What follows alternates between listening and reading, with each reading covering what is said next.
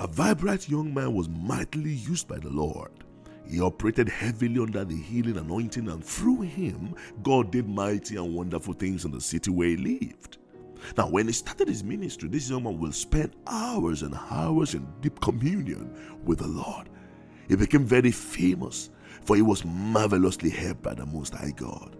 Now, gradually, this man became so busy with meetings here and there, and his time with the Lord diminished significantly. As more doors opened up for him, then he had more and more time for dinners with the rich and wealthy class, and had no time for the Lord anymore. Several times he was warned, but he despised the warnings of the Lord because he was still much in demand despite the minimal time he spent with the Lord. Now, one thing led to another, and before long, this young man was involved in a serious scandal that truncated his ministry. So badly hit was he that he even considered suicide as an escape route for the shame he suffered. He fell from grace to grass because he left his first love. Thank God for the mercies and the goodness of God. Friends, it is a dangerous thing to continue on the journey of life without the Lord. The parents of Jesus continued their journey for 24 hours without recognizing that the Lord was missing, according to Luke chapter 2 verse 44. Do you know that before the parents of Jesus realized that Jesus was not in their company, they had traveled for about 140 kilometers approximately? And as I meditated further on this scripture, one question comes to my mind, and I would love to challenge you with this question in this discourse. Now, the question is, why was the journey to find Jesus so non-linear?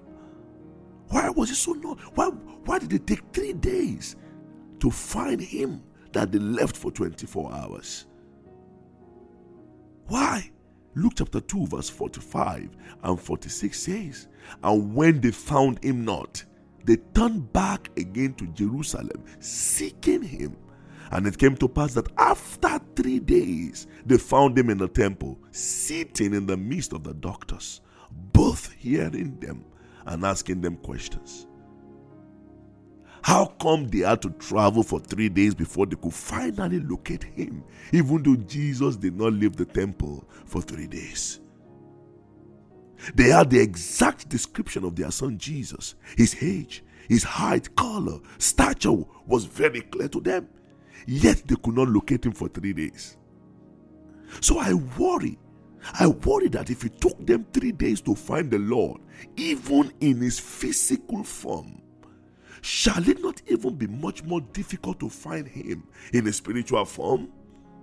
For God is a spirit, and they who worship him must worship him in spirit and in truth. No wonder Jesus said, we worship what we know it not. If the parent of Jesus could not find him whom they have been with for 12 years, him whom they could give the exact description of his height and his color, shall it not be more difficult in our days? It is my conviction that it took them 3 days to find him, because in their desperation, and you can argue with this, this is just my personal conviction as I meditated on this, took them 3 days. Because in their desperation to find the Son of God, they must have been redirected to different directions many times by different people they must have met on their way. Imagine Mary in her deep sorrow asking if a passerby has by any chance seen a 12-year-old boy playing around. Imagine a passerby with an answer like, oh, I saw a young boy about that age playing with some kids, and they have gone in the direction of Judea. What would have been the immediate reaction of the parents of Jesus? Even though they are so close to Jerusalem, they would have turned and faced the direction of Judea based on the information they received on the street. On and on probably they went, and further away they searched for the Lord until 3 days were passed, and they decided to return to where they started their journey. Friends, many people have experienced so much diversion on their way based on the strict knowledge of the location and position of the Son of God. And as a result, they have wasted many years of their lives. Many years of their lives. Some people came so close to where they left the Lord Jesus, and when they were about to be reunited with the Lord, suddenly they met a passerby who tells them, I know a prophet who can prophesy all your problems. He can see all the details of your life from the day you were born, and there they go in the wrong direction again, meeting with the prophet who indeed prophesies their phone numbers, their names, their house addresses, their bank account details. He even tells them all their problem, but has no solution for them. He scares them with death and tells them that they can only avert death by sowing all the money in their account as death destroying seeds. Friends, this dramatic false prophetic journey continues for another 7 years of their life until the prophet is exposed. And as they recover from the additional mess that has consumed 7 productive years of their life, they pick up the pieces of their lives again, which had been exploited by the fake prophet they met on their way. Then they meet another passerby who redirects them again to a mountain of power. In Jerusalem, in Judea, in Africa, in Asia, in North Korea, in South Korea, where people can get power to overcome their challenges. And off they go again, wasting another 5 years. Friends, if care is not taken, 15 years would pass. 15 solid years of their life would have been wasted, and yet they have not met with the Lord. Our Lord Jesus Christ warned in Matthew chapter 24 verse 23 to 25 saying, then if anyone tells you, look, here is the Messiah, or there he is, don't believe it. Jesus said, don't believe them. For false messiahs and false prophets will rise up and perform great signs and wonders so as to deceive, if possible, even God's chosen ones, even the very elect. See, I have warned you about this ahead of time, Jesus said. If the parents of Jesus, with a clear description of Jesus, were possibly distracted here and there for 3 days in their attempt to find Jesus, who they left in the temple, don't you think we need the grace of God to heed the warning of our precious Lord? Why was the temple the last place they looked for the Son of God? Should the temple not have been the starting point of their search for the Savior? Can you see how we look for Jesus in the wrong places? Many people look for him where there are signs and wonders. Some look for him where there are prophetic words. A few look for him where they find large gatherings and large crowds. But only the minority seeks the Lord in his holy temple, where he is reasoning in scriptures and questioning the lives of those who are with him so that they can be made whole. Dearly beloved, any attempt to find the Lord anywhere else outside his house will only amount to wasted years. Yes, the temple I'm talking about here is the place Jesus himself, he called the house of prayer in Matthew chapter 21 verse 13.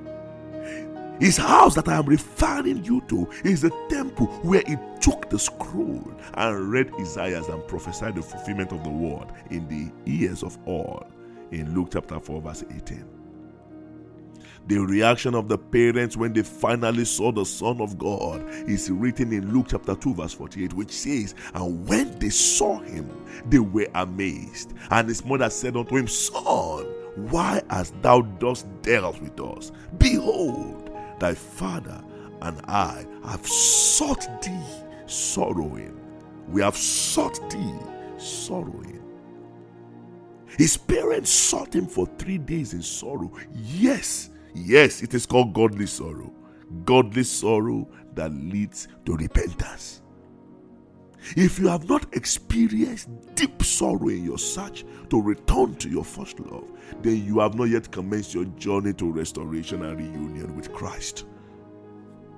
The cost of restoration and reunion with Christ is paid with burning tears that flow from a contrite heart and a broken spirit.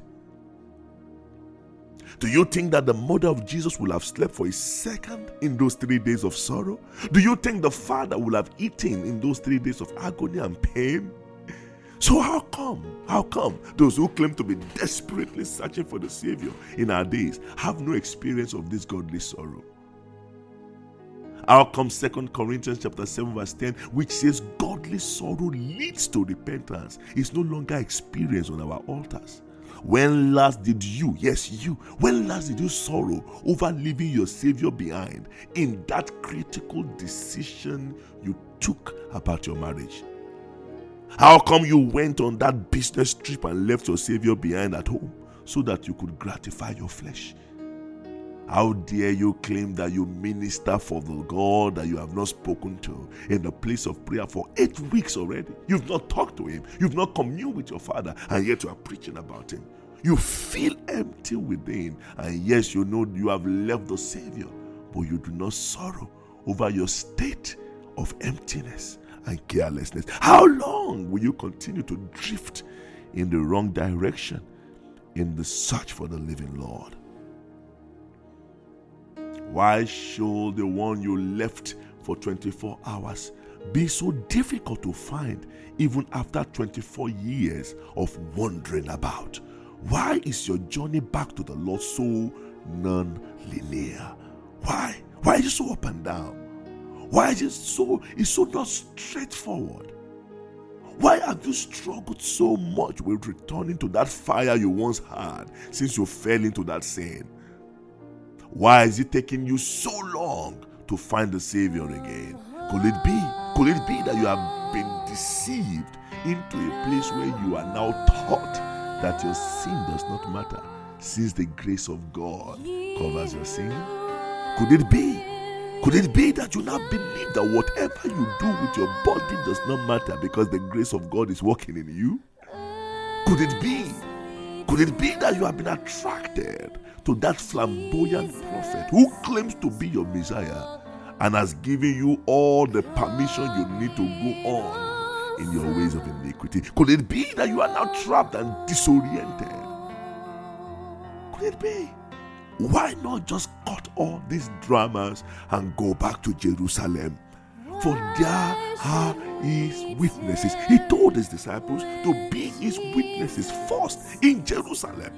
So I believe that you will find faithful witnesses of the Lord Jesus Christ in Jerusalem.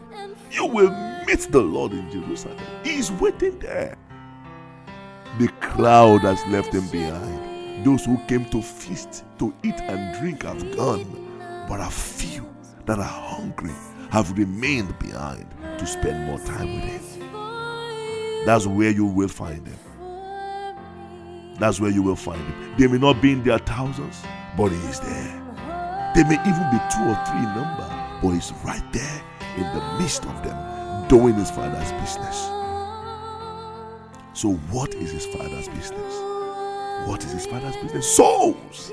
Souls, my dear friend, souls. Go to his Father's house. Present your soul unto the Lord Jesus Christ. He is waiting for you. And this is the moment.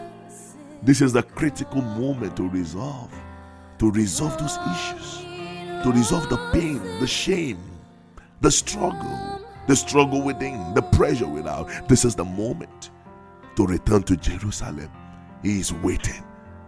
This is the time to avoid the agony of wasted years. Why not just return to Jerusalem?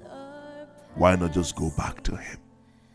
Why not just cry to him and say, Father, Father, I return in sorrow, I return in pain, so that I can find your joy, I can find your peace, and I can find your love again. Thank you, Father. Thank you, Father.